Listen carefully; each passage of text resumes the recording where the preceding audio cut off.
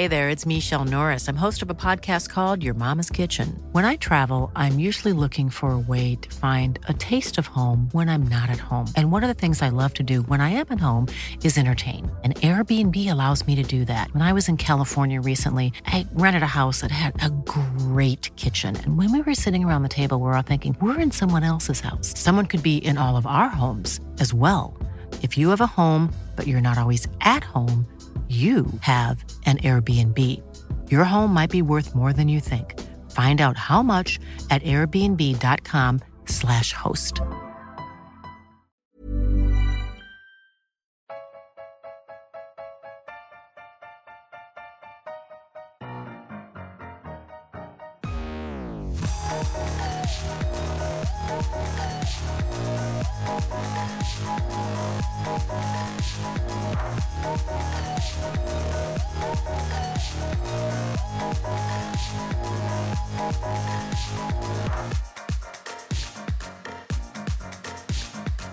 Welcome to this week's Failed Critics podcast. I'm Steve Norman and I'm joined this week by Owen Hughes. Hello. And Callum Petch. Hello. As we have a crack at the last 7 days or so in film, including new release reviews of Nerve, Peach Dragon and The Shallows. We've got all the usual bits and pieces before that, including a quiz. But Owen, before we do some quizzing, I lost last week, didn't I, after going double or quits? I went big. Oh, yeah, you did. And it blew up in your face as you had to watch Mob Handed. Do you want to tell people listening what Mob Handed is, for those who may be unaware? Mob Handed is a film that Paul Field discovered and wished upon us, inflicted upon us, sent Owen a DVD of in the post. I couldn't get away from it. It literally posted a brand new DVD straight from Amazon. It was like It Follows, wasn't it? But rather than sort of a ghost kind of demon that follows you round and is transferred by sex, it's just this DVD that Paul would not leave us alone with. It's sort of like reminding me of a Portlandia sketch with somebody's like sending this art house DVD to somebody who's not interested, and it just keeps turning up until they're strapped down and forced to watch it. Well, woe betide anybody who wins a DVD competition from us in the future, because there's an extra DVD that's going to make its way into that package. So, because Paul went through all this effort, last week before the podcast and before I lost the quiz, I watched the first 3 minutes and decided, no. just no. This is not even so bad it's good. It's so bad I want to gouge my eyes out. Which was it at the point that the guy who was masturbating to child pornography was dragged into the back of a van and shot? Was it that point that you stopped? Yeah, I'd have said that was the point where I gave up on it. Wait. Did anybody ask for a gritty reboot of Only God Forgives? Shitty reboot of maybe Only God Forgives, not gritty. I mean, no, gritty Jesus and Christ. shitty, but like the two. Right. So the stars of this film are Dirty Den from EastEnders, not the actual character, the guy who played him, whose name I'll never be able to tell you, and Daniela Westbrook, who was also in EastEnders. It's like it's been shot on somebody's phone. The editing makes no sense. There's stock footage of London. Just put, like how you get aerial shots in films of like, so with the Sweeney film with Plan B and no. But the film, I'm not comparing the film to this, but in that film where you get like in between scenes you get like a sweeping shot of London, which is like, could just be stock footage, but it's just like a sweeping shot of London aerial shot. Like, you get these in this film. It doesn't make, I don't even know if the film's set in London. I don't know where it's supposed to be set either. I'm guessing from their accents it's London and some of the footage. But, I mean, they seem to drive into London and then are in the middle of the countryside. It doesn't make any sense. Congestion Jason was Sweeney. At one point, they're using an iPad upside down. And it's just like, nobody says anything. Surely that's like basic, for the director to go, hang on, let's do that again. The iPad is completely the wrong way around. But, I mean, the cast in it, the one thing that you neglected to mention there, Steve, the cast are actual, like, British mobsters and gangsters. Really? Dirty Den from Fort Boyard. Well, Dave Courtney is like front and centre of the poster. It features the voice of Charles Bronson from prison, and it sounds like a recorded prison phone call, which I thought was illegal. I didn't think you were allowed to do that, but I guess that's probably the least of the crimes that some of these people have committed. I mean, no one's going to watch this. No one's going to watch this film. So how's it going to get found out about? Because from sound as well, it sounds like they had to download child pornography purely for that one sequence. So I think they're in bigger shit than that. Oh right now. yeah, that's the old the thick of it guys excuse, isn't it? Essentially, the premise of the film is kill all nonces. Yeah, that's it. That is basically I mean, it's called Mob-Handed because it's the film that teaches us that not killing a paedophile when you have the chance to is a terrible mistake. I feel like there's a life lesson we could all take to heart, though. Wouldn't you agree? Mm-hmm. I mean, there's the bloody description of it, the synopsis on the back of the DVD, a violent and brutal story of a beautiful journalist who will stop at nothing to get revenge for her daughter's murder. How many times is the word slags mentioned in the movie? There's one guy in this who's... I don't think his dialogue was written.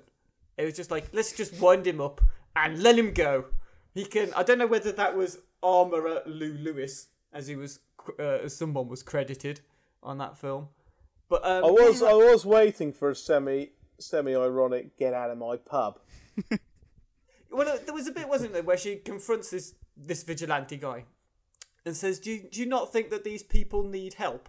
So you think, okay, maybe they're trying to acknowledge that there's like something more to the problem. That they're not just these sicko freaks that need to be stamped out of society, like literally with their Doc Martens, but instead it's like it just descends into this 90-second foul-mouthed tirade by this guy. It's fucking help, fucking you fucking cunt. It's our kids that need the fucking help of these fucking nonce perverts, fat cunts, fucking slags. It just descends into this horrid rant, and the whole film is like that. Good luck attempting to edit that swear stream you just did, Owen. I mean, should I put some bleeps in? The thing is, me and Owen have made each other watch some terrible films as part of this. Oh yeah.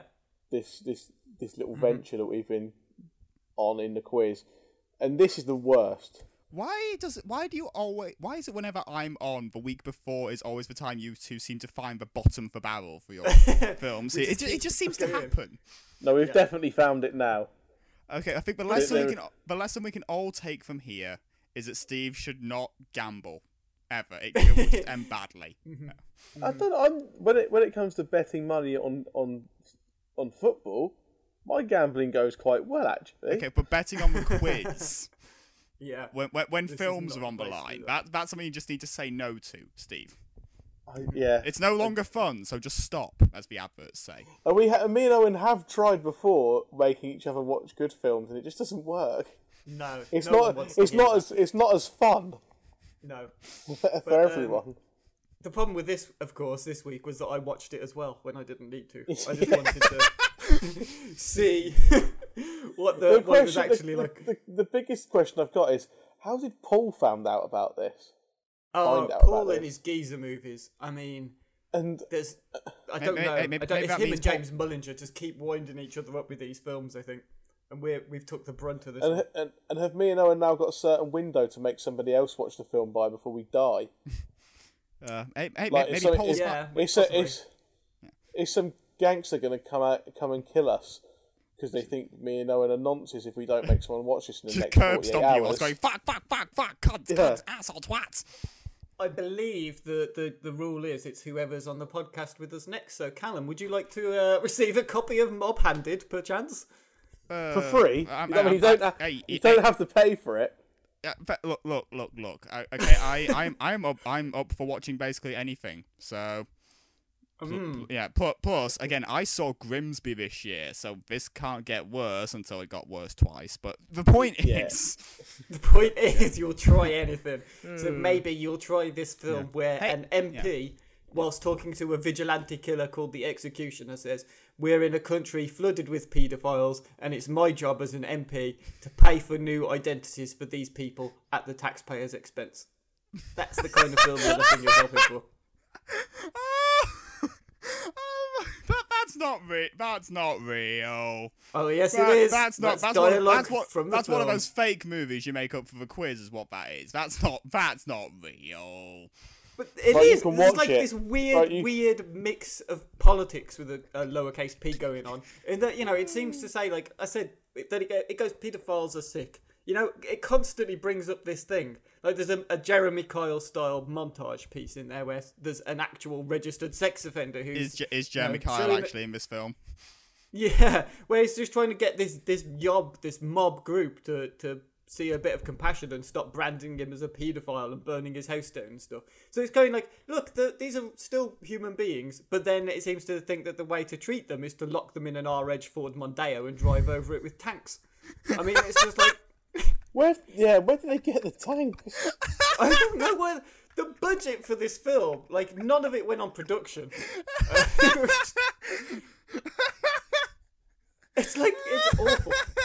And the choice of, like, music in it is... Oh, God, I don't know what happened. It must be, like, the producer's, I don't know, relative or friend. Stop talking now. You've both sold me. I don't need any more now. Save some surprise for the actual film, please. Good. Okay, good Lord. Okay, good times. Oh, there was just one more bit that I really liked.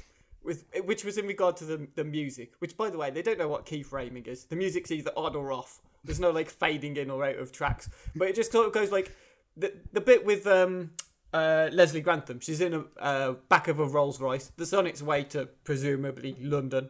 And she's staring out of the window. And the lyrics of the song that are played over it as she's staring out the window are, "You're staring at the landscape." And it's just, like, really dragged out and long. They seem to have written the song to match... Well, it could be that they've written the song to match exactly what's being shown on screen. Are you trying to tell me this is basically a stealth musical?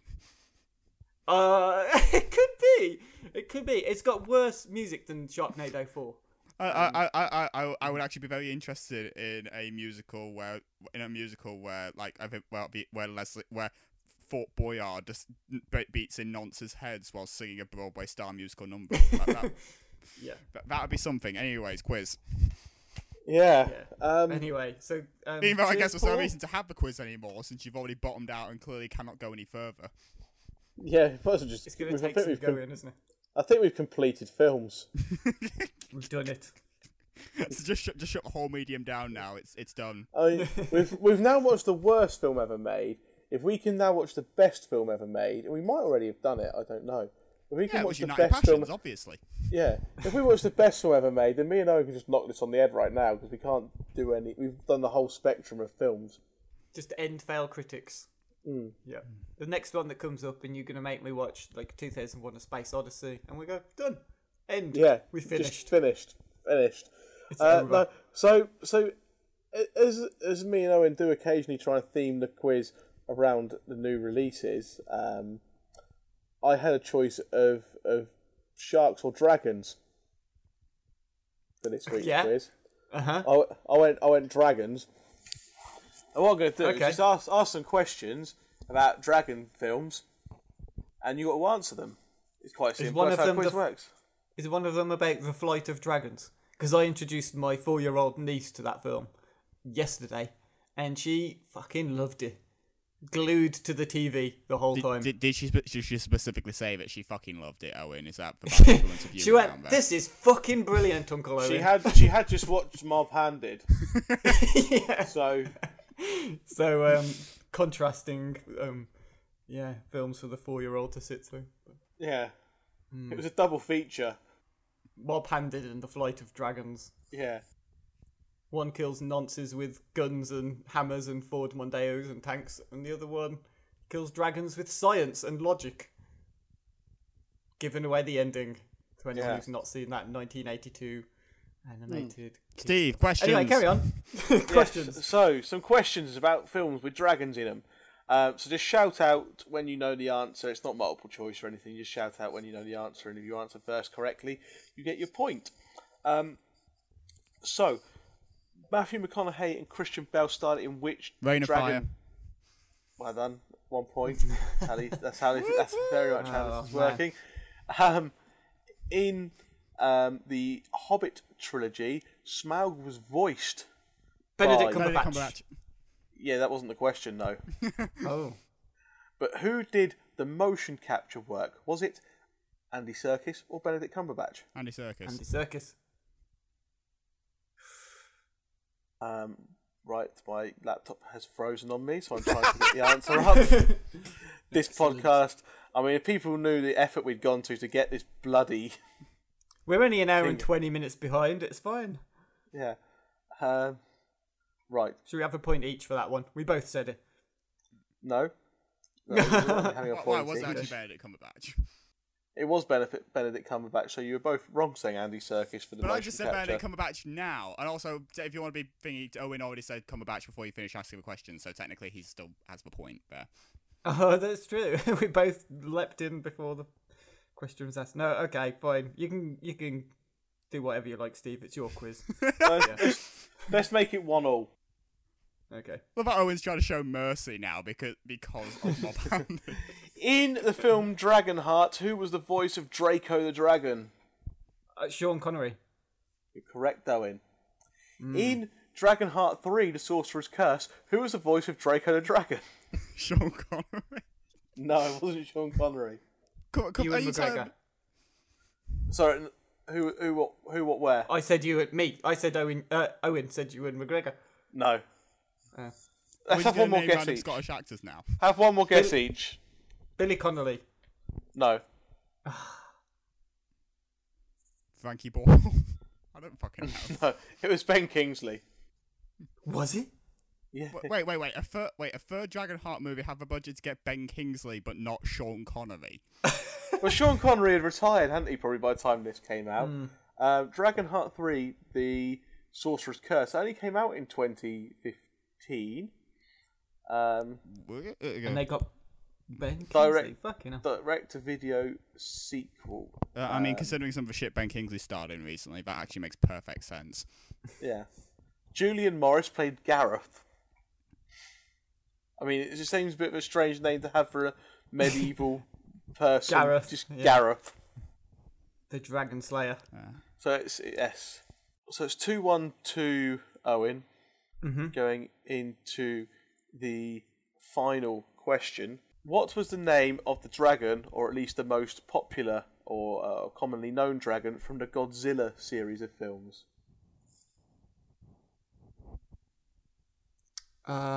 Destroyer? No. I have no idea. The only monster from Godzilla I know is Mothra, so... That's King Ghidorah. He's a dragon with 3 Ghidorah. heads. Yeah, okay. But anyway, Owen wins the quiz 2-1 out of 5 questions. So Owen's 1-0 up, and on the way to make me watch something terrible again. I'm going to get a recommendation from Paul. Thanks. Paul can fuck off. Yeah, anyway, on to the news, and from this point onwards, the podcast should pick up in quality and everything else. There wasn't much in the way of news this week, especially as we decided to leave out all the Star Wars stuff. Well, it wasn't... I mean, Kenny Baker died. Sad. That's it, really. We didn't have much to say, did we? Sounding very respectful there, Owen. Great eulogy. Oh, his family and friends will never hear this. I mean... You don't know that, though, do you? Because when people say something wrong and like slag someone off, that's when people start hearing stuff. But who would have thought that this podcast would have been listened to by Danny Dyer? So you never know. You never know.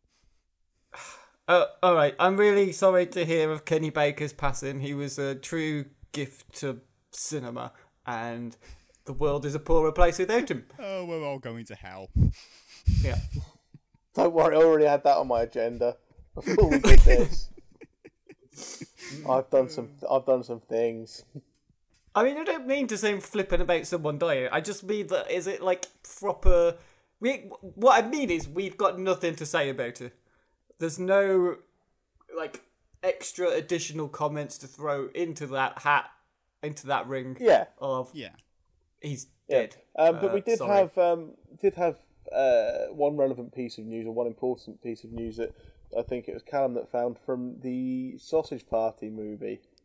Yes, Sausage Party, which came out in America this past weekend, is due out here on 2nd September. The first R-rated, fully computer animated CG movie. Actually, quite well in America as well. Opening weekend, $36 million there. So potentially proving that there is a market for this stuff that Hollywood will have long lessons from. But anyways, that's not the news though. Instead, the news is animation website Cartoon Brew did an interview on the week just prior to the release of the film with the film's directors Conrad Vernon and Greg Tiernan, because it's not. I mean, because though Seth Rogen and Evan Goldberg's fingerprints all over it, it's not bare film per se. Where in the interview, co-director Greg Tiernan, who's also head of the Canadian animation studio Nitrogen Studios, bragged about the film's low production costs. This is a film that only cost $19 million to make, actually. Which the commenters, because Cartoon Brew is a hub for people in the animation world to talk to as well, haven't taken too kindly to, because as it turns out, the people running Nitrogen Studios are apparently massive twats. Specifically, the case that animators there were forced into working overtime for free against their will, regularly, routinely abused and talked down to, put under stressful deadlines, and if at any point they left the film for whatever reason, even if they'd been there for like a year and a half beforehand and had to leave for problems with work visas and such, because Canada, they ended up having their names taken off the finished products credits out of spite, in addition to not having been paid for a lot of their work. Apparently something between over at least 30 animators left during the course of the film, with most of them having had their names taken off the finished credits and having not been paid before paid overtime had actually been put in, having been forced there because Greg Tiernan insisted they had to. Apparently, in that first trailer, none of the artists, like none of the shots that you see in that trailer or on the workplace up there, none of the people responsible for those shots were actually credited in the finished film itself. Which, it's very, very. It's a whole load of horrible dick moves, basically. I mean, them shitting on animators is not new. I mean, that happens, but that seems particularly bad. Yeah, especially supposedly, again, there are a couple of conflicting ones about there exactly who's to blame. Supposedly, a lot of the people at the studio themselves, it was their first feature-length film, because prior to this, Nitrogen Studios have been responsible for Thomas the Tank Engine shorts. That's it. But apparently they do not have the infrastructure in place to have actually made a feature film to this kind of scale before, and so cut corners massively, practically abused their staff, and attempted to hide and have basically hidden most of the worst of it from the producers themselves prior to the film, because they don't want it getting out, publicity and such as well. This is it's really, really shitty behaviour. I think the worst part of it, though, is that I initially I saw that news, looked at it, and kind of my initial response wasn't shock, but was just kind of a, why am I not surprised? Like, half because a $19 million budget should have set massive alarm bells ringing anyway, when you think about it. But also because I also always keep one eye on the video game industry in general, where this kind of really shitty exploitative labour practice happens basically all the time. And I mean, animation's not great anyway, and that's well, but this is still a huge news story that needs to get out there. But yeah, again, this is just shitty behaviour, and you should pay and treat your animators with respect. Damn it, it's basic. It's just basic 101. And I mean, it's not even just basic courtesy. I mean, if you've contracted someone to do work, then it's surely there's employment tribunals they can go to, or sue you for whatever they. Apparently they've tried bringing. I think a bunch of them are trying to bring a lawsuit to the studio itself. What's especially is that Canada especially is really, really bad with how it treats animators a lot of the time as well. There was especially there's one studio whose name escapes me right now about that was bought up by DHX a few years back, which before then was apparently notorious for exploitative labour practices and such out there. But then once DHX Media, who do TV shows like Littlest Pet Shop, My Little Pony, and that there bought it up, apparently they finally changed their practices around. But again, it's really bad for this kind of like large scale abuse and corruption out there is still happening in the animation industry, and especially this blatantly for this kind of movie. So again, whilst at the same time I'm torn now between wanting Sausage Party to continue to be a success in spite of this, in the hopes again that we'll get more adult animation from American Feature Length Landscape, even though it will probably be of the worst kind, but I'll hold all that off until I come back on in a few weeks and review Sausage Party properly, which is apparently fantastic. But on the other hand, again, this is the kind of news story that needs to be getting proper, full-on, national attention, and hopefully proper investigations from Cartoon Brew as well, who do actually do a lot of that kind of investigative journalism, so hopefully they'll follow up on that in future. Because, this is shitty. Yeah, I mean, the media industry as a whole is not great in terms of... I mean, I can remember it'd be about a decade ago, about this point in the year, a decade ago, when my wife and her friends had graduated from university. I think I mentioned before they did digital animation. And there was a studio that was opening in London. And they basically, central London, wanted to tie down a load of these graduates to the animation studio for 12 months with an exclusivity contract for no pay. They would do all the animation for this studio. They would pay to send them off to, Turkey, to Canada, I think that they were going to send them to, and they would train them in the software, but no money whatsoever would go their way in terms of earnings. And it seems to be still the case that if you want to do something, if you want to get a portfolio, if you want to eventually work in the industry, you have to really slog it out for about 5 to 6 years of doing relatively low to completely unpaid work as an animator. A friend of mine is now an animator for works on games, and it's taken nearly 10 years to get to the point where she's confident enough to approach proper games studios about this. In fact, she was almost about to work for Lionsgate before it closed down. So You mean Lionhead? Lionhead, sorry. What did I say? Lionsgate. The movie studio that's now shutting down, apparently. Oh, yeah. News. No, I meant the Peter Molyneux place. Yeah. It's not a new thing, but I mean, like I said, I think this sounds particularly bad. I would be surprised if it doesn't get picked up wider than this, because this is the first time I'm hearing about it tonight, and I think it's quite shocking, really. Yeah.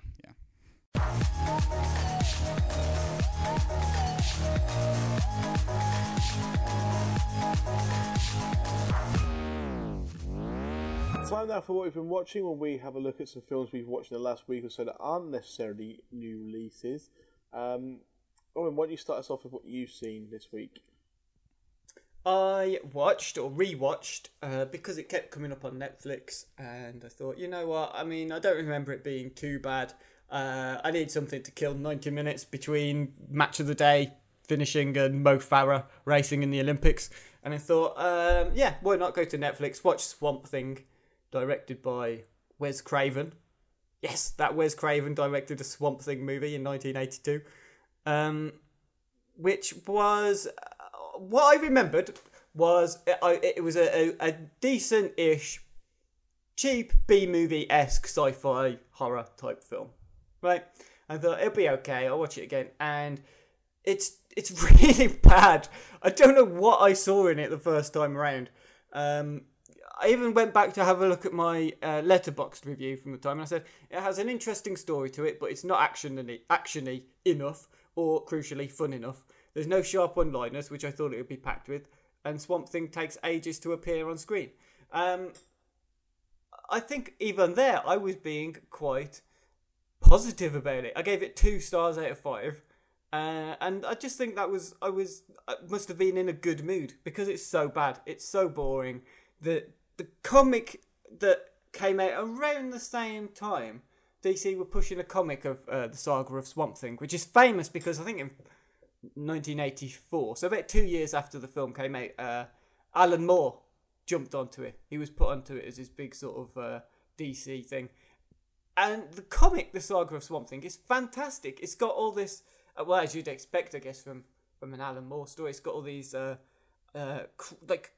weird ideas about what life actually is, because the whole thing about Swamp Thing is he's created from an accident of this scientist, Alec Holland, who works in the swamps and works with fauna and all that kind of thing, and he ends up being set on fire by a group of villainous corporate people, and falls in the swamp, as you do, covered in chemicals, comes out as a Swamp Thing. Alan Moore's comic decides that no, what actually happened is the swamp absorbed him. So Alec Holland is dead. He's gone. And it's just that this, the swamp is now recreating him with these things that aren't really human organs, but it's just quite a crude version of it. And it's all about, is that really Alec Holland, or is it just something pretending to be? And it goes through this existential crisis, and it's just like really fantastically well written, and the scope of it is just blows your mind at times.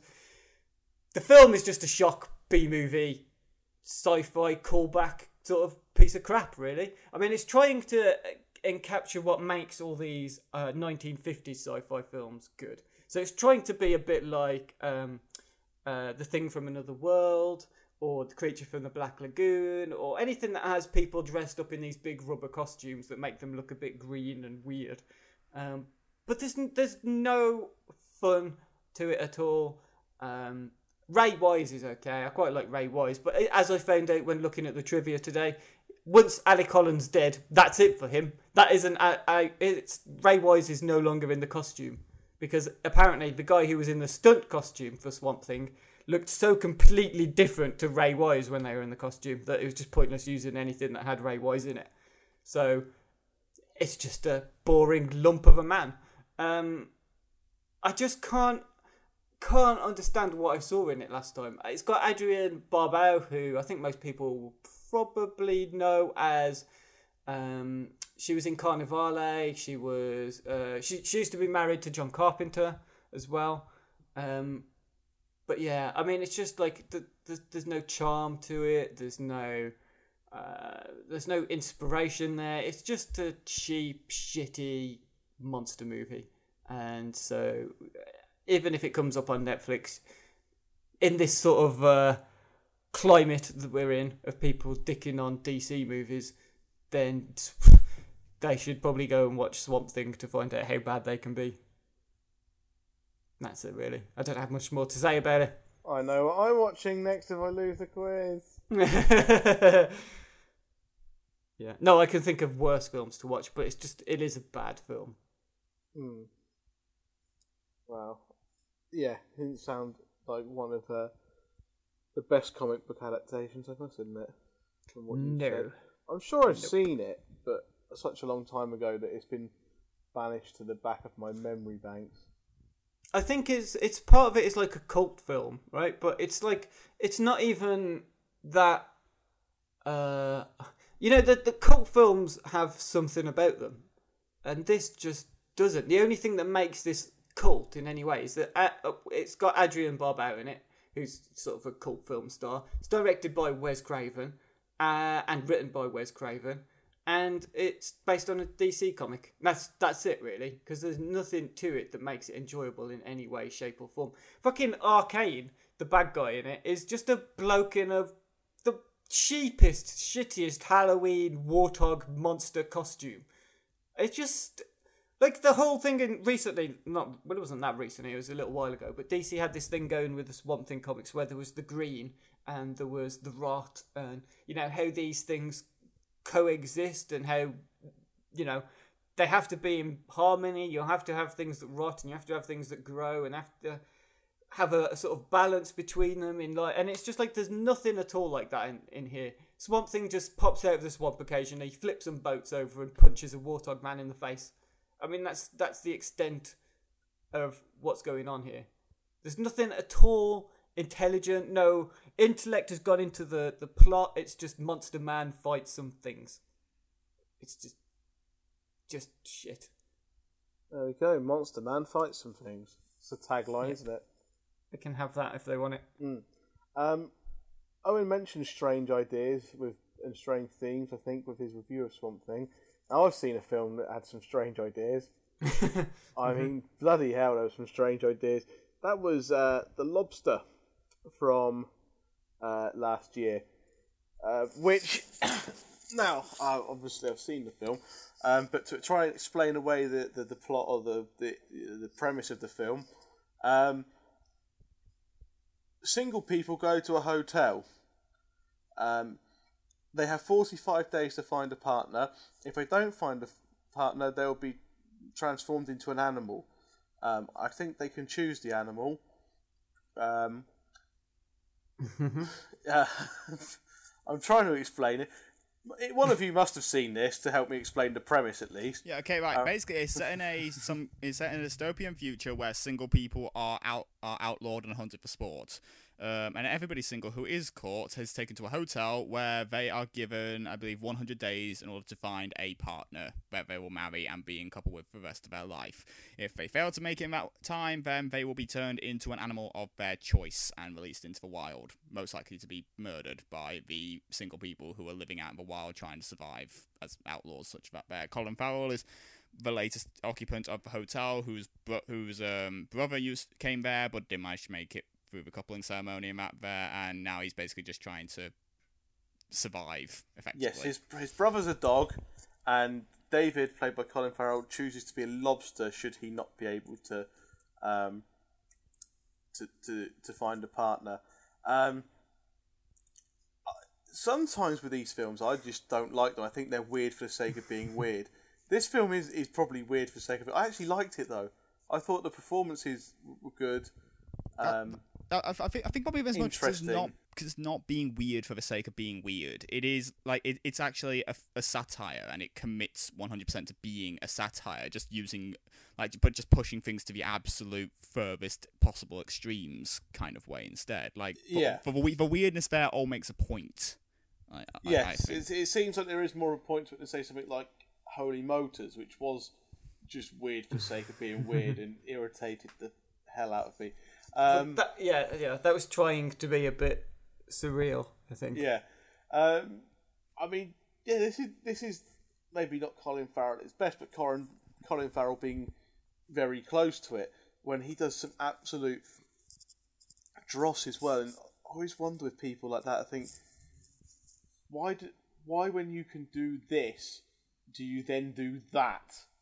Like, if you're that good, why do you pick shit to do? I know you've got to pay the bills, but surely you could be a bit more choosy about what you're doing. I was going to say he's probably in Fantastic Beasts being reunited with that terrible wig from New York Winter's Tale to pay the bills. Mm-hmm. So just keeps that wig for all the 1930s period pieces, apparently. Yeah, yeah. He's just got this wig. He'll go to an audition, just put it on. Won't even read lines. Just put the wig on and go. Okay, come on. Hired. Put his Irish accent back on to charm anyone in there. And just come on. I mean that is a charming Irish accent. But I will bring the wig. I do supply my own wig for this, so your wig budget at a minimum. Yeah. What did you think of the second half? Because trying to stay away from spoilers and people who haven't seen it, and you should all go watch The Lobster no matter what. I think you could give people spoilers, and they just really wouldn't understand what you were talking about until they watched. Yeah, but I haven't. I really wanted to see this, and it wasn't showing anywhere near me. So please, minimum spoilers, because I will watch this. It is on Netflix now, Owen. Yeah. It is, yeah. Okay, surprisingly quickly, I must say as well. So good on Netflix for that. What do you think of the second half? Because about the halfway point, essentially, in the nicest possible way, the film turns from satirizing our modern obsession with dating, and specifically through dating websites and this insistence of coupling and the needs to be to be forcibly romantically attached to each other through the most minimum of traits, even if they being faked for whatever reason that then turns its focus to militantly single people, and I think that's where the film essentially spends an hour slowly falling apart, partially because I think it occasionally puts a bit too much push into the both sides are just as bad as one another bullshit, but also because I just don't think the material is as strong as the stuff in the stuff in the first hour. Yeah, I'd agree. I don't think the ideas and themes of the second half of the film perhaps as interesting as the first half. Yeah, and it does lose its way a bit. Yeah. Plus, for me as well, the central relationship of that second half feels just as stiltedly written and artificial as the satire relationships in the first half. But I'm still not sure whether we're actually supposed to invest in said relationship or not, or still view it as just kind of weird. Again, it's kind of all over the place in that second half. I think it loses that focus again in its slow march to, I think, well, both sides have equal valid points in that here and could be as bad as one another, which I don't have time for this shit most days, to be honest. No, I see what you mean. It's it kind of, I think it tries to be too ambiguous when it could have done better with picking a side. Yeah, the coupling ceremony. Not having splinters in its ass by sitting on the fence. Yeah, the coupling ceremony from the first half of it is one of the funniest pieces of comedy from last year. Just hilarious. Yes, definitely. It got Olivia Colman is amazing in that movie. She really, really is. And the child as well. I will say I will say nothing more than that. Just the scene with the child. I feel the more we talk about it, the more we're going to potentially ruin some of it for Owen. So just advice for everybody: just go watch The Lobster. Yeah, even though I believe it kind of falls apart in the second hour, it's still something you need to see. If nothing else, some people won't get it. I'm surprised I did. But anyway, Callum, what have you seen this week? Sorry, I'm going to make myself unpopular here. I finally saw Highlander for the first time. Oh yeah. Just shit. For the first time? Yeah, first time. Look, there are a lot of films I haven't seen, okay? Like, a lot of films I apparently should have seen, haven't seen. Highlander, I guess, is one of them. My dad had it on Blu-ray. He was like, I haven't watched this in years. Why don't we sit down and watch this together? And it's a bit shit, really, isn't it? It's not good. It isn't a good film.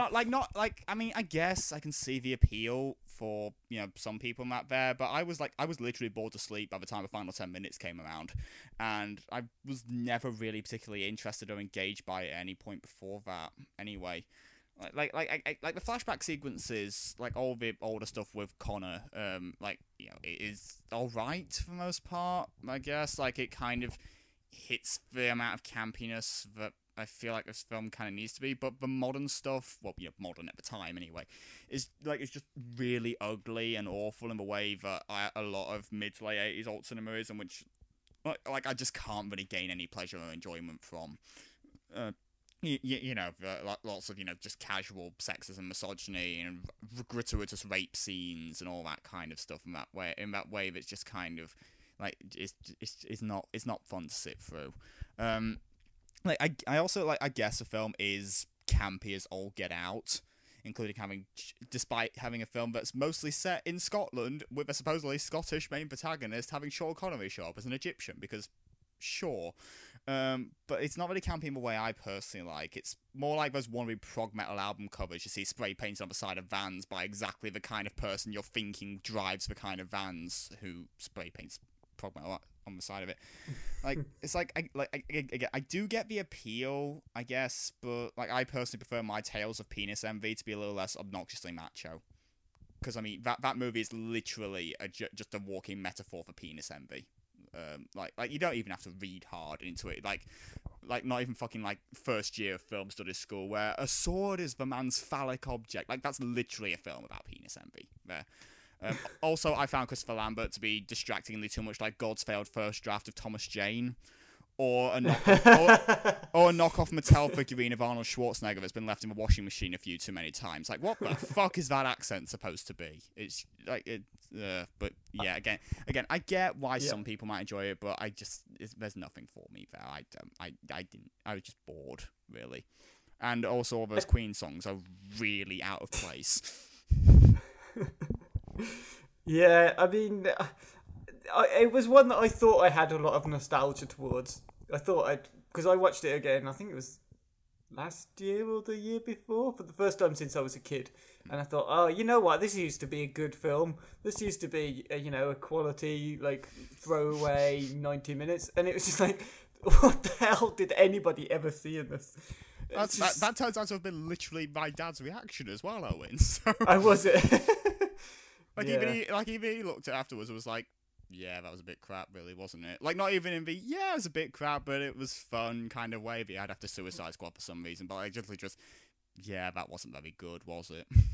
No, it is just bad. I do like the accents in it. I like how there's an ancient Egyptian called Ramirez who's got a Scottish accent, and a Scottish man with a French accent, and a Russian with an American accent. Yeah, and then Mr. Krabs running around as the villain for some reason. That is kind of amusing, but that's not what the film should be amusing for. Yeah. But yeah, no, okay. I'm now looking forward to, despite apparently being on a podcast right now with a load of people who believe Highlander is terrible, to be assaulted by fans of Highlander in the comments. Oh yeah, they're fervent. Yeah. Mm-hmm. Like as if this is the straw that broke the camel's back with me being on these podcasts. First they slag off Mob Handed, and then they go on about fucking Swamp Thing, and now Highlander. Oh my god, never listening to them again. 1-star review. Fucking iTunes. Imagine if it was Mob Handed and Highlander that really affected our listenership. They just what if it actually no more. Like, Highlander is more believable, but like, what if there were genuinely just like our entire fan base was just made up of 30 die-hard Mob-Handed fans, or more specifically the casting crew that worked on Mob-Handed? I would lose faith in humanity. I think we could do without him, to be honest. If that was the case, I'd want ISIS to win. And with that, yeah, moving swiftly on.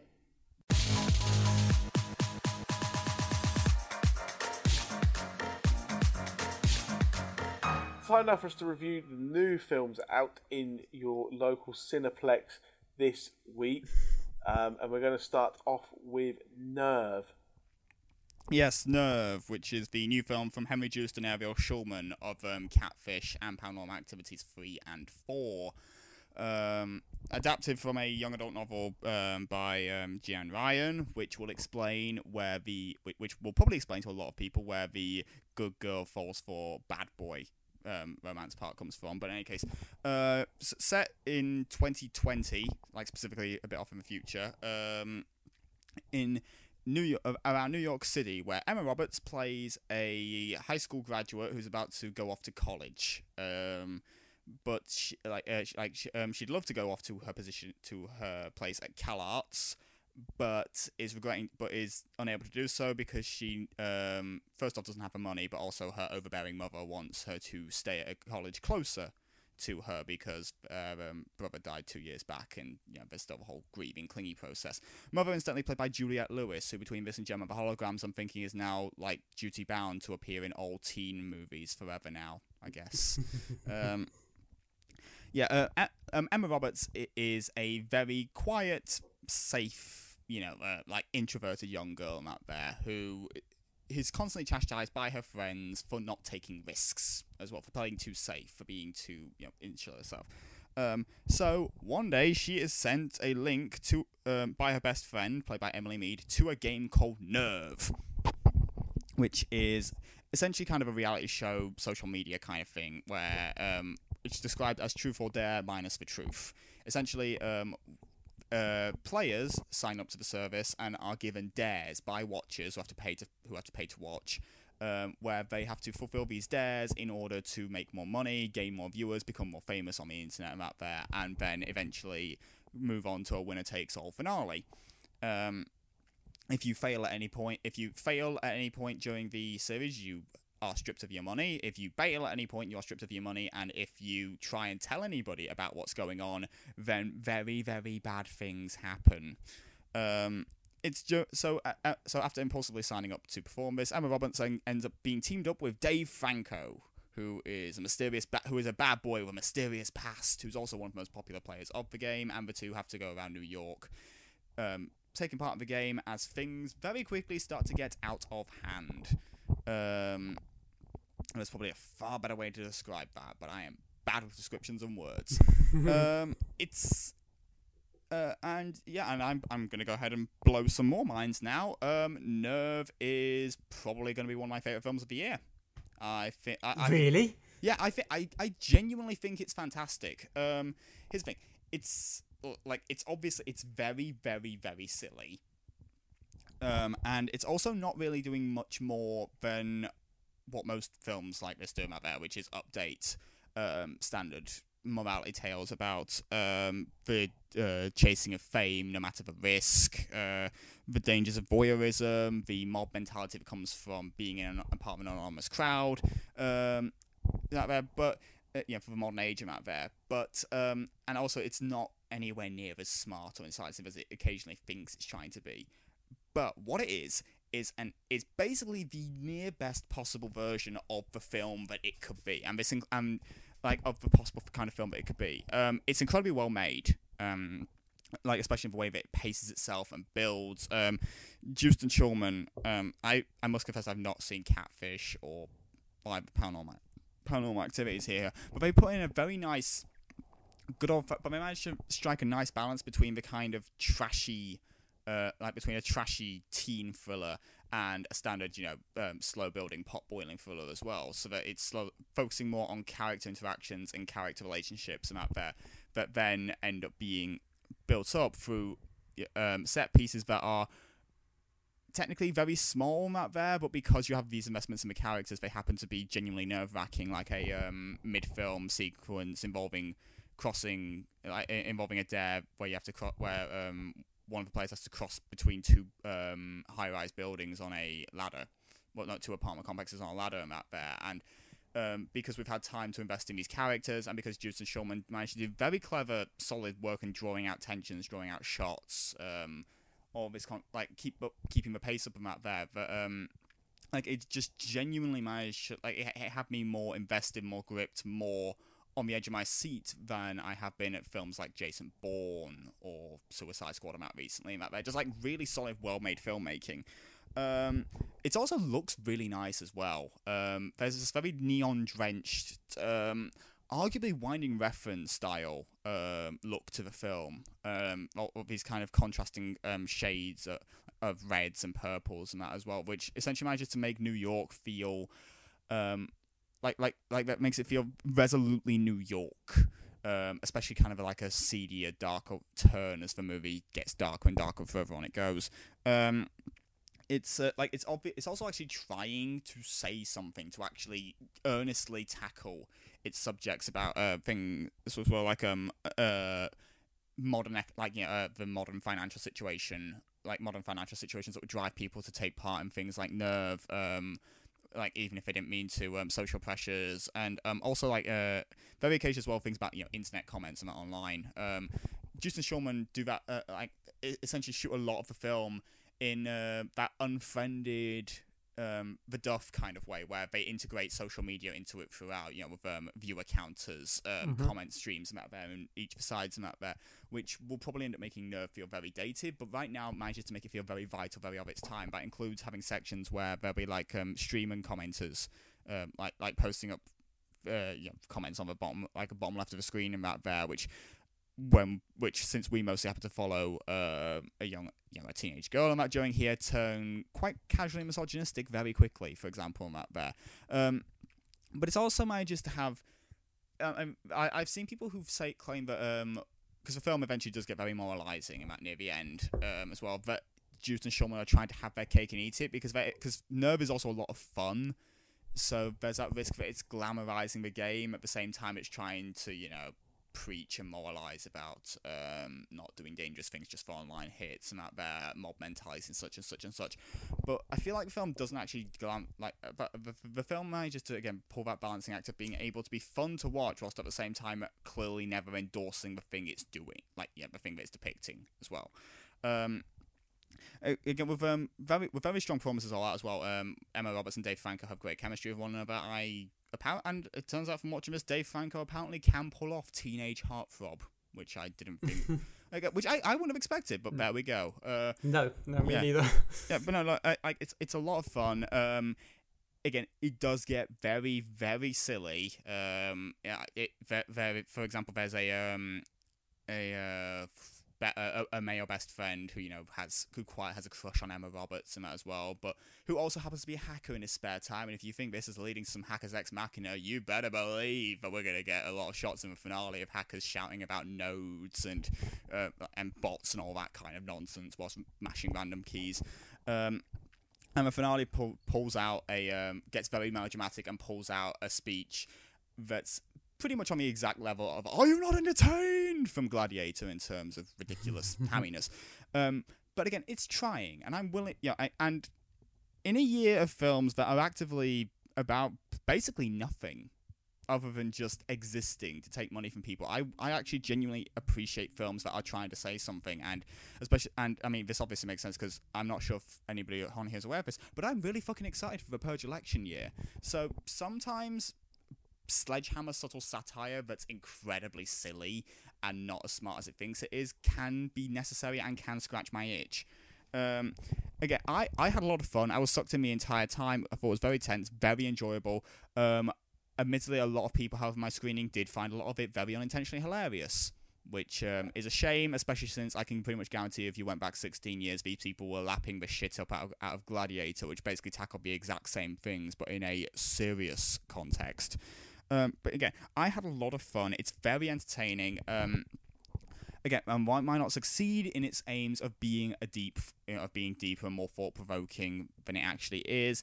I give it a lot of points for trying. I had a lot of fun. I was very surprised, and it continues for me anyway. It continues the trend of the vast majority of this year's best films being mid-budget thrillers.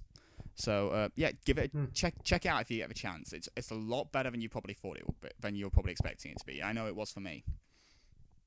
Yeah, that's it. I mean, it is interesting. I haven't seen it. I'm guessing you didn't watch it either, Steve? No, I haven't managed to. Well, you couldn't, could you? Because your cinema didn't exist anymore.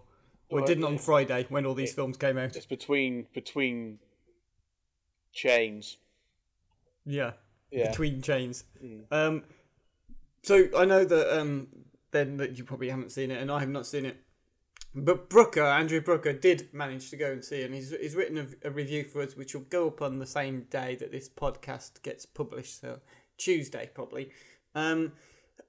He had massive problems with it. I don't think he didn't. I mean, I don't want to speak for him. I'm obviously, all I'm doing is I've read his review, and I'm gonna try and relay some of the things that I picked up from what he said. But it seemed to be that he didn't even appreciate that it was trying to do something. He seemed to be very cross with the film. In fact, I've got one quote here, which is from his review. It says, "I don't pretend to be the world's greatest geek, but it drives me up the wall when a film takes a few cool-sounding buzzwords and patronises people that pay to watch it by behaving like they're all-knowing oracles." So, I mean, it doesn't sound particularly glowing from Brooker there. I think he's insinuating it's quite a shallow film. Which, I mean, doesn't necessarily surprise me from Joost and Schumacher. Schulman. But I mean, I have seen the Paranormal Activity films that they did, and I liked those as much as anyone can like a Paranormal Activity 3 or 4 film. I've seen Catfish. I remember Catfish suckered me in because it was thrilling and it has a hook to it, and you want to keep watching to find out more. And I thought it was competently made. I don't think it was actually a documentary at all. I think most of it is probably quite fixed, but by the same token, I thought it was pretty well made and did its job. And I am still quite keen to watch Nerve. Yeah. I think that for all the reasons that you just mentioned, it seems like it's got maybe gimmick is too negative a connotation to suggest this, but I mean, I think it seems like it's got something to give it this hook, this point. Yeah. To keep you interested. I feel like gimmick, I guess, is kind of the right way. Again, what it is like in a couple of years, like when people come back in a couple of years and watch it and that, it will almost definitely be very dated in the way that most teen movies are very dated in that. Like, for example, like you try and watch Clueless nowadays, it's so 90s it hurts and that. Like how Mean Girls is so 2004 it hurts as well. Like that's just how teen movies are. But even when you strip out sincere usages of the phrase insta-famous and stuff like that, if nothing else, what you get is just really, really well-constructed filmmaking with a very well-handled story and good attempts and strong attempts at messaging about that what I might not always pull off, it manages to stick with enough, especially since apparently the book does actually feature this, but the film, at any rate, actively ignores any idea that there's some kind of big overseeing corporation controlling Nerve as well. Like it complete. Like apparently the book there is some kind of that there, but in the film itself here, there's not. But while the whole game is technically not illegal map there, but underground thing, it doesn't actually it doesn't fixate on it doesn't say or fixate on the idea that there are other people running it other than just the people who are paying to watch as well, which for me anyways is a good way of managing to get away from that kind of it's just a few bad eggs and that they're spoiling true vision and that here, and instead is once again a way of being able to touch on that gladiator thing again. When that was basically speechified about how people essentially were glorifying death sports and out there in the name of entertainment. Here, well, this kind of the same thing of essentially pushing people and effectively abusing them, especially of how melodramatic the film gets in the end out there for their own personal entertainment because of because anonymity allows and mass crowdness allows them to do that, which I can understand why people might think that it's being preachy and talking down to, but I mean, have you honestly looked at internet discourse recently? Especially for marginalised people as well. So, again, I think that's why I'm willing to give it here points for at least trying. It might not always be successful, but it tries as well. And, again, in a landscape, in a film landscape this year, especially that has gone actively out of its way to try and say nothing other, or aim for nothing, or do nothing other than just, we exist, give us more money for more of these movies, please. And that I'm happy to see more films like this. Okay, The Shallows, Owen. Yes, I saw The Shallows last week. Came out on Friday. Although for some reason it was shown on Wednesday and Thursday last week in Cineworld, so I managed to sneak in and see that. With Brooker, actually, as it happens. Because that's it. We were going to go and see Suicide Squad after we talked about it on here last week. Steve, do you remember? And you couldn't make it all the way up because there was no coal for your steam train. Something like that, yeah. In the middle of nowhere. We ended up watching The Shallows instead. It's anyone who heard me on the radio earlier, on Books 101 Radio, will probably recognise most plug. of what I'm saying. Solid plug. Yeah, thank you. And I apologise if it sounds a little bit repeated, but I will try and change some of it. I didn't have time to make notes again about the same film, so we'll see how this goes. But yeah, director Jean-Colette Serra's The Shallows. I guess you'd call it a survival horror thriller. Maybe not horror. It's a horror in the same way that something like Jaws. Jaws is the probably obvious connection, because it's about a big shark. Gravity? And someone trying to survive the big shark. Gravity is probably closer, actually.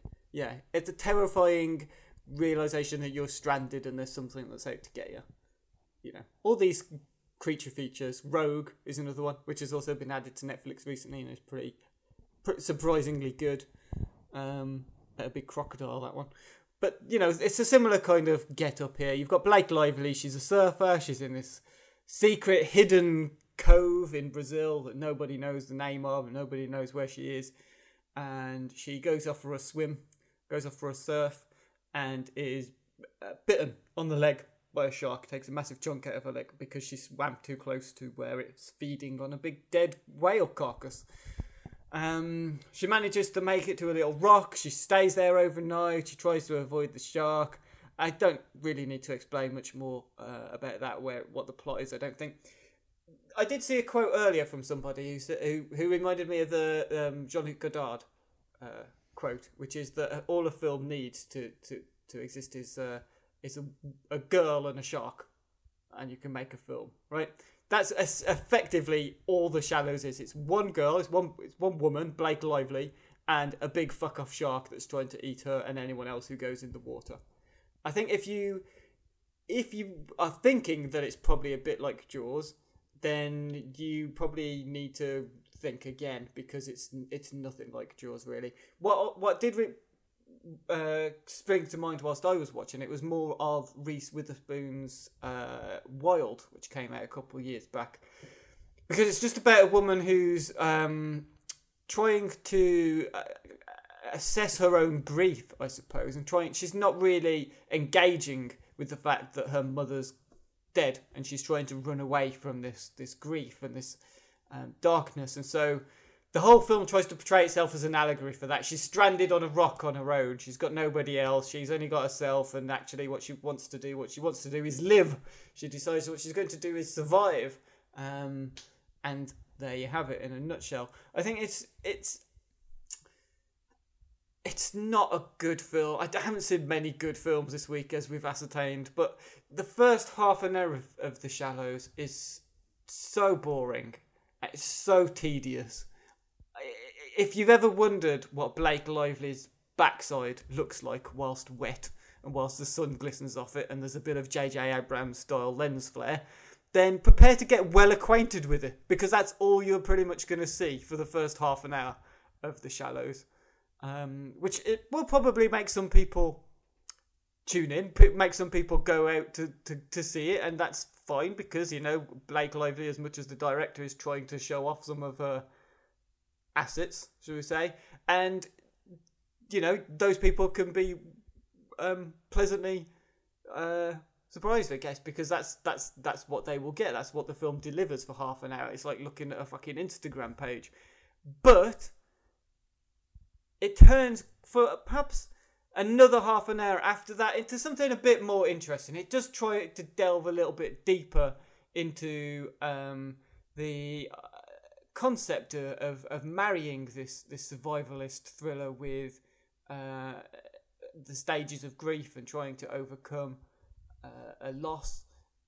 But then very quickly it just descends into what can only be described as exploitation movie. Not in terms of like sexploitation, but in terms of grindhouse films with fighting off a shark. The ending to this film is fucking ridiculous. And me and Brooker just looked at each other, we're like, what the fuck? And laughed, because it's so stupid. And I don't think it means to be. That's the worst thing about it. I don't think it wants to be seen as stupid. I think it wants to be this big hurrah as a finale. But it's not. It's just absolutely hilariously stupid. But the weird thing is, I mean, because of the way that it is shot, and it is shot pretty well. I mean, in terms of the director's previous work, Jean Collet-Serra's previous work, I think I've seen most of his feature films, and they're usually films that involve Liam Neeson. So let's see what else he's got in his Orphan, House of Wax, 2005. Well, yeah, we'll ignore Goal 2 and House of Wax. No, but Orphan, not Goal 2. Goal 2 is also on his list of Wait, films really? Directed. Yep. I will not ignore Goal 2. Yeah, I mean, you don't want to miss out Goal 2 when you're listing his credits. I will appreciate somebody. No, I won't.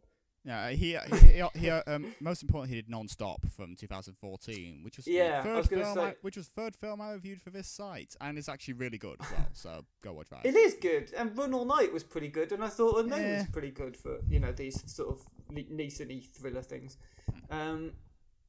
But so he's got some kudos in terms of making a film look half decent, right? And I think here he goes a bit overboard in trying to show off the cinematography and how well he can capture nature and surfing and all that kind of stuff. But it seems a little bit overindulgent, perhaps, because it's just a lot of this film is just style with very little substance to it. And again, it tries to tread a line between art house and grindhouse and doesn't really settle anywhere sort of like nicely in the middle of those or far enough on one side. It's just a bit of a mess, really. I mean, I didn't find the last hour boring, but to you know, if you'll excuse the pun, it is a pretty shallow film. Hey. I had to get that in there. But it genuinely is. He's been planning that one since he saw the film, hasn't he? Before, even. He probably went into that hoping it was shit, just so he could say it. So I could say it, yeah. God, but, biased genuinely critics.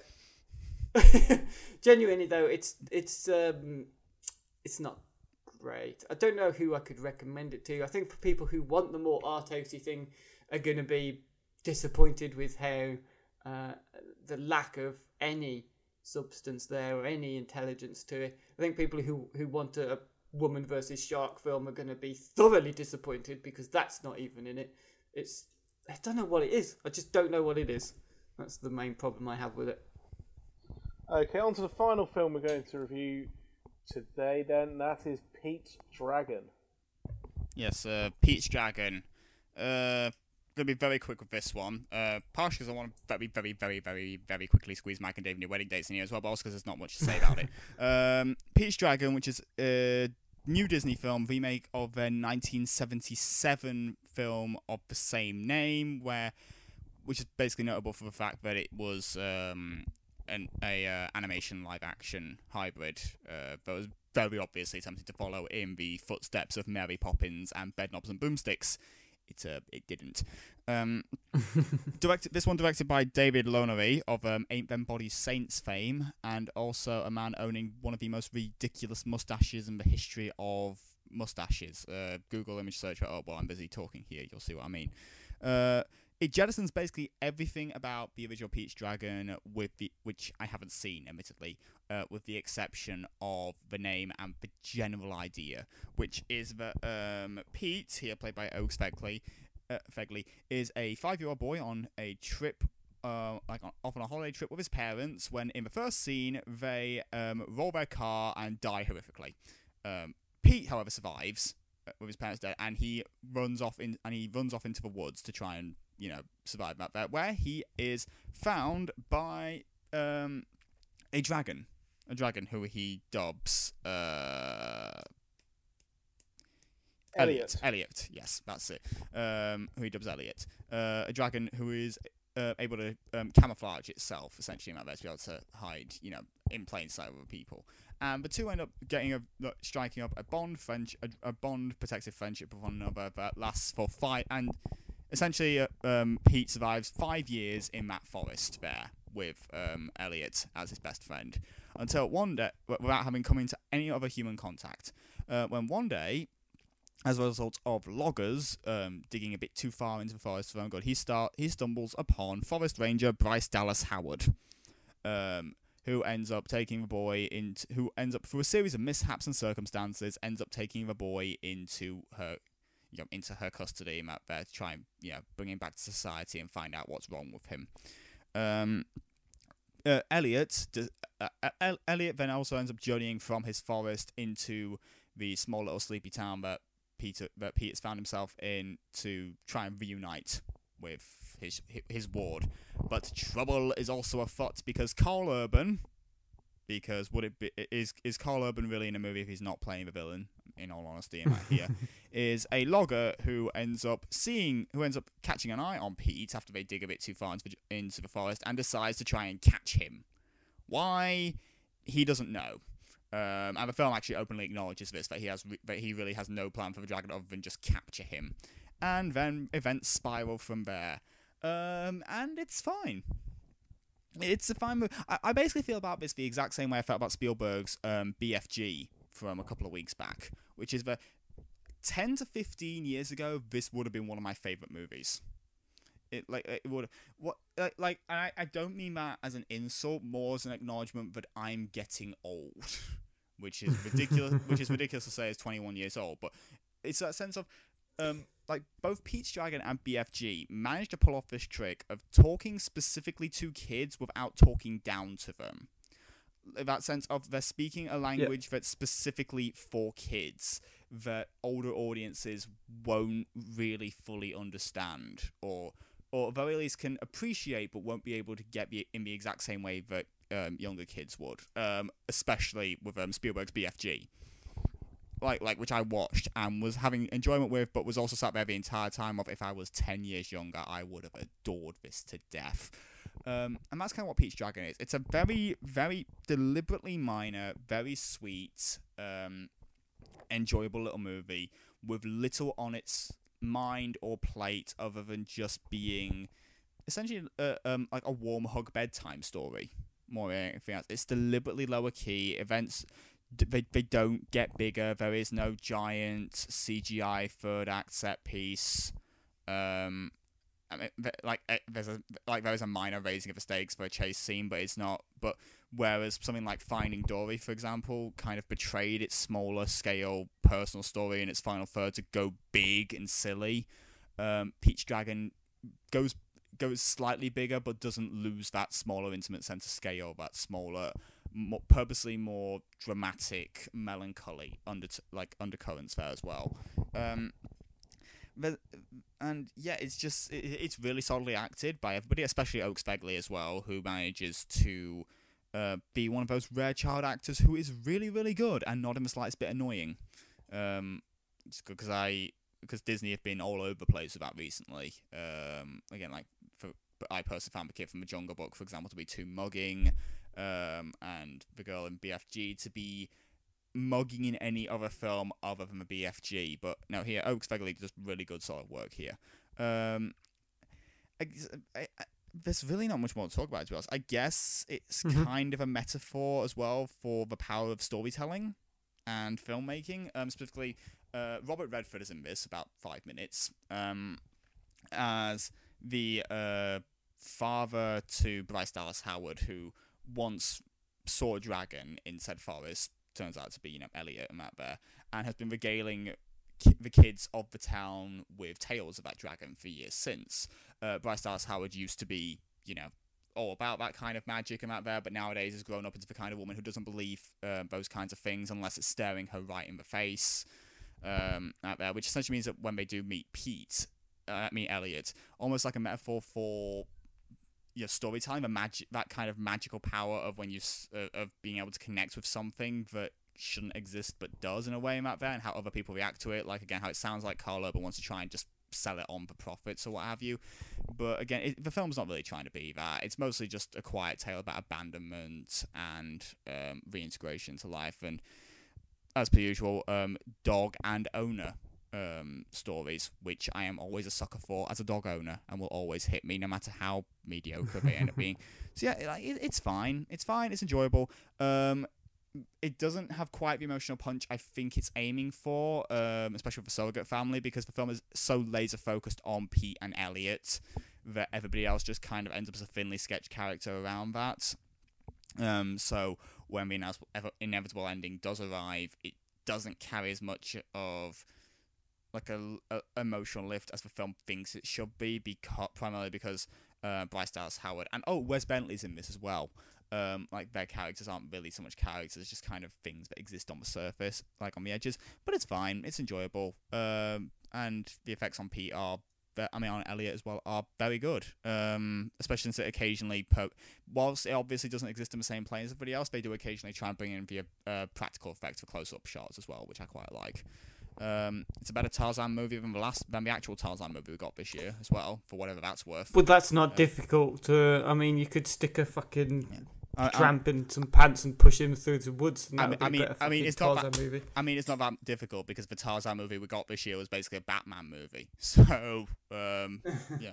That okay. And very very quickly, Mike and Dave need wedding dates. Because there's similarly not much to say about that, which is a feature film directorial debut of Jake Szymanski. You might know who's worked on American Dad a few times, and also did that HBO comedy special 7 Days in Hell from last year. Either of you watched that one? It was with Andy Samberg, Kit Harington, tennis one. No, I didn't watch it. Was it good? No, it was really really good. You should check it out once we're finished here as well. It's only half an hour anyway, and it's really hilarious. So yeah, semi-based on a true story, Zac Efron and Adam Devine star as the Stengler brothers, who on the relative eve of their sister Jeannie, played by Sugar Lynn Beard's wedding, are ordered by their dad, played by Stephen Root, to get wedding dates to take to their wedding in Hawaii, because they usually turn up stag to all the parties and ruin them by being obnoxious bros. Not intentionally, but their actions are kind of dangerous and that there. And so Stephen Root believes if they get some nice girls, that they won't be, so crazy in that there. They put an ad out on Craigslist, which gains national attention because of how fucking ridiculous the idea is. And this attracts the attention of Anna Kendrick and Aubrey Plaza, who are two messes, for lack of a better word here as well, who decide to essentially trick Mike and Dave into believing they are nice girls in order to get a free trip to Hawaii. Because Anna Kendrick is all sad because her ex-fiancé left her at the altar, so she's been kind of in a slump ever since. Aubrey Plaza is trying to get her out of it. And then they all go to Hawaii, and the film then fills 75 minutes of runtime.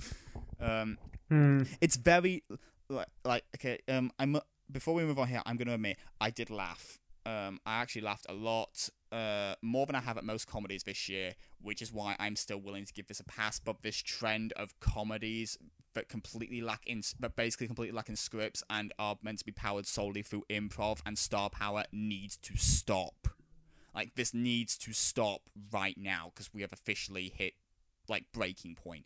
I literally believe Mike and Dave exists through an advertising memo must have gone round Hollywood going, wanted actors and actresses who want a free holiday to Hawaii. Also, we might shoot a film whilst we're there, whatever. And so everybody then just went to Hawaii, filmed a whole bunch of scenes, and then stitched together the results in post. And it's very, very obvious, because the film has maybe 3 set pieces, which are of a noticeably lower quality than the rest of the film, and the vast majority of it is essentially long stretches of improv between an immensely talented cast of actors and that there who are who deserve scripts.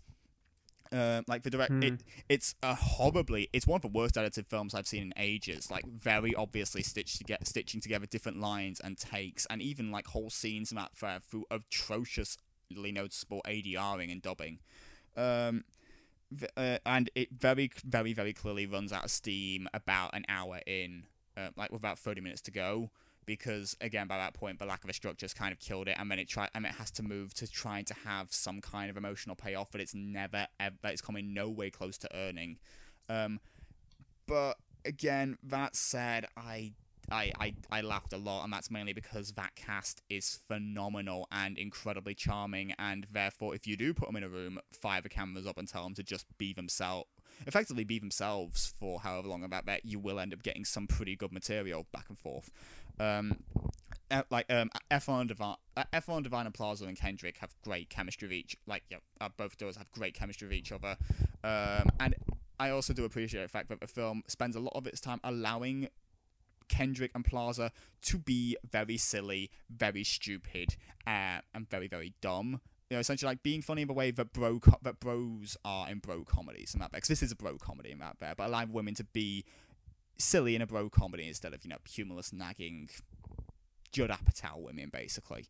So that's that's very nice. And plus as well the fact that the film is just 98 minutes instead of nearly 2 hours like most comedies are nowadays for some reason out there, does mean that even though it clearly runs out of steam at about 70-minute mark and out there, it's still in and out without getting too much on your nerves.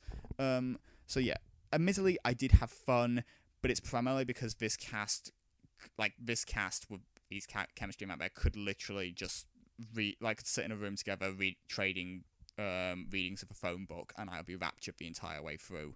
If they had an actual script in there with genuine emotional depth that it earns, instead of just trying to riff off Wedding Crashers, which it name checks repeatedly instantly as well, then maybe it could have a good time, but instead mostly it's just a lot of improv and shock humour. Especially in form of a very lecherous bisexual played by Alice Wetterland, who is hilarious, even though I should find that entire stereotype massively offensive.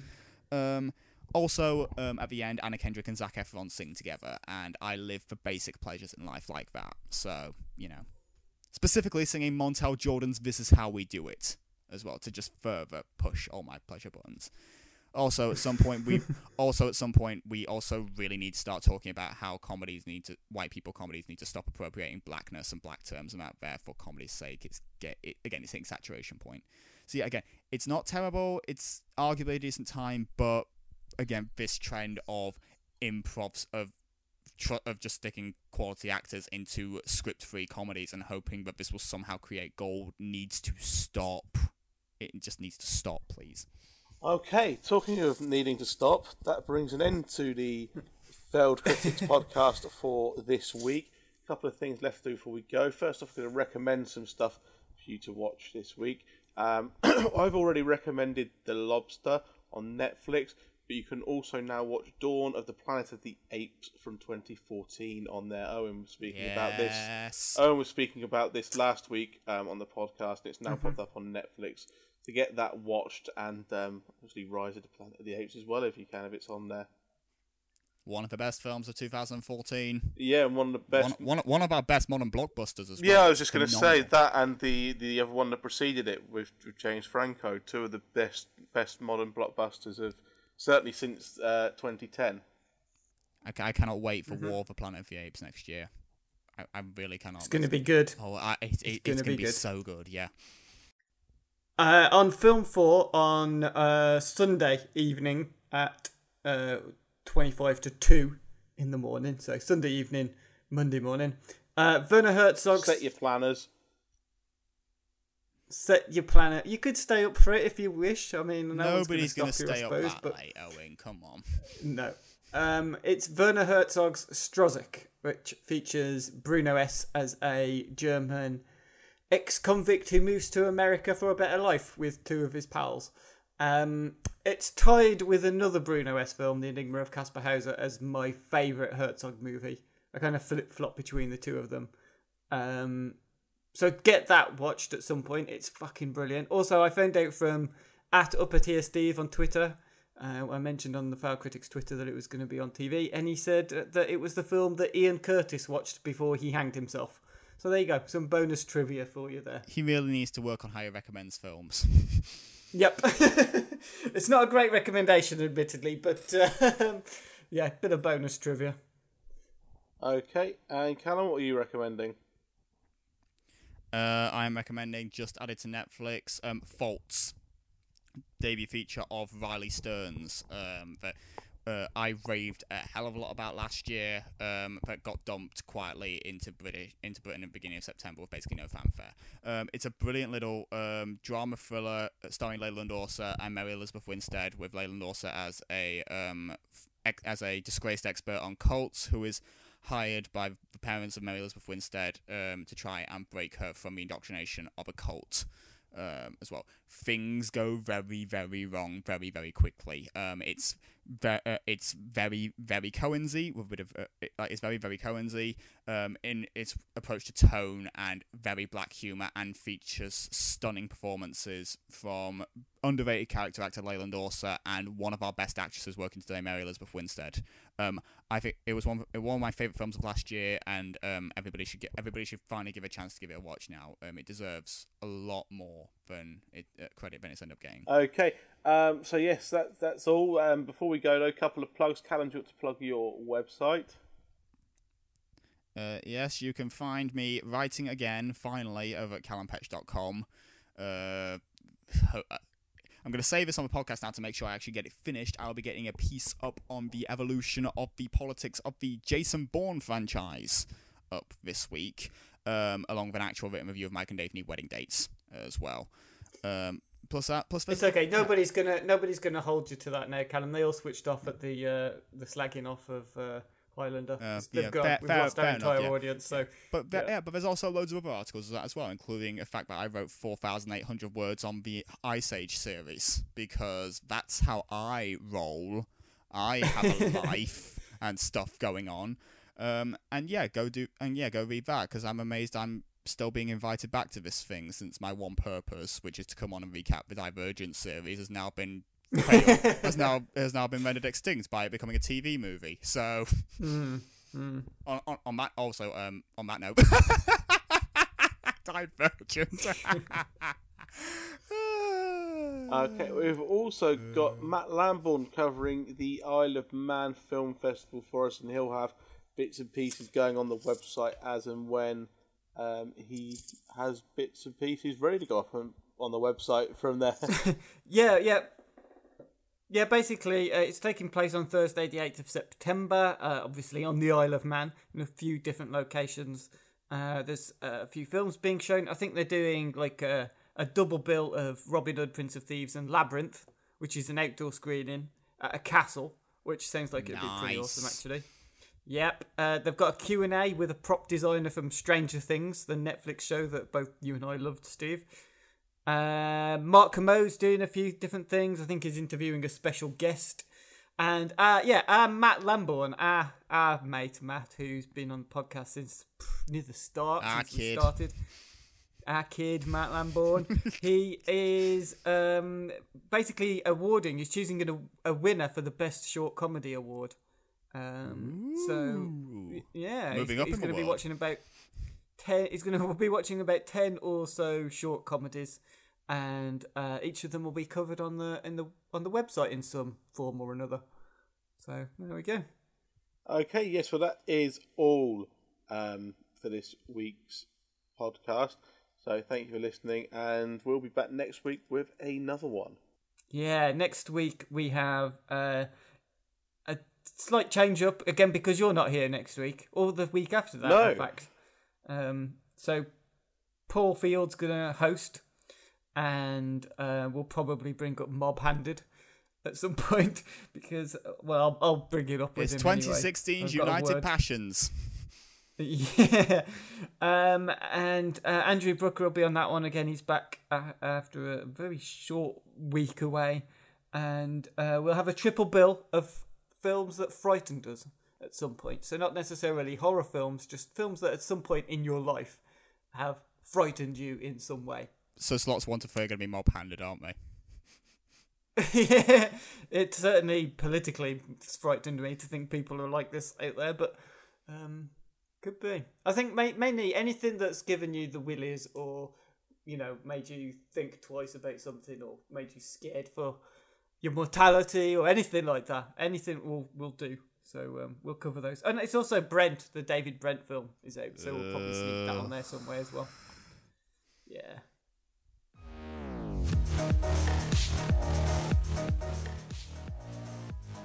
The Failed Critics podcast is presented by Steve Norman and Owen Hughes, created by James Diamond, with original music provided by Kevin MacLeod of Incompetech.com, remixed by James Yule of JamesYule.com. You can find us at FailedCritics.com, on Twitter at FailedCritics, and Facebook at Facebook.com/FailedCritics. Thanks for listening.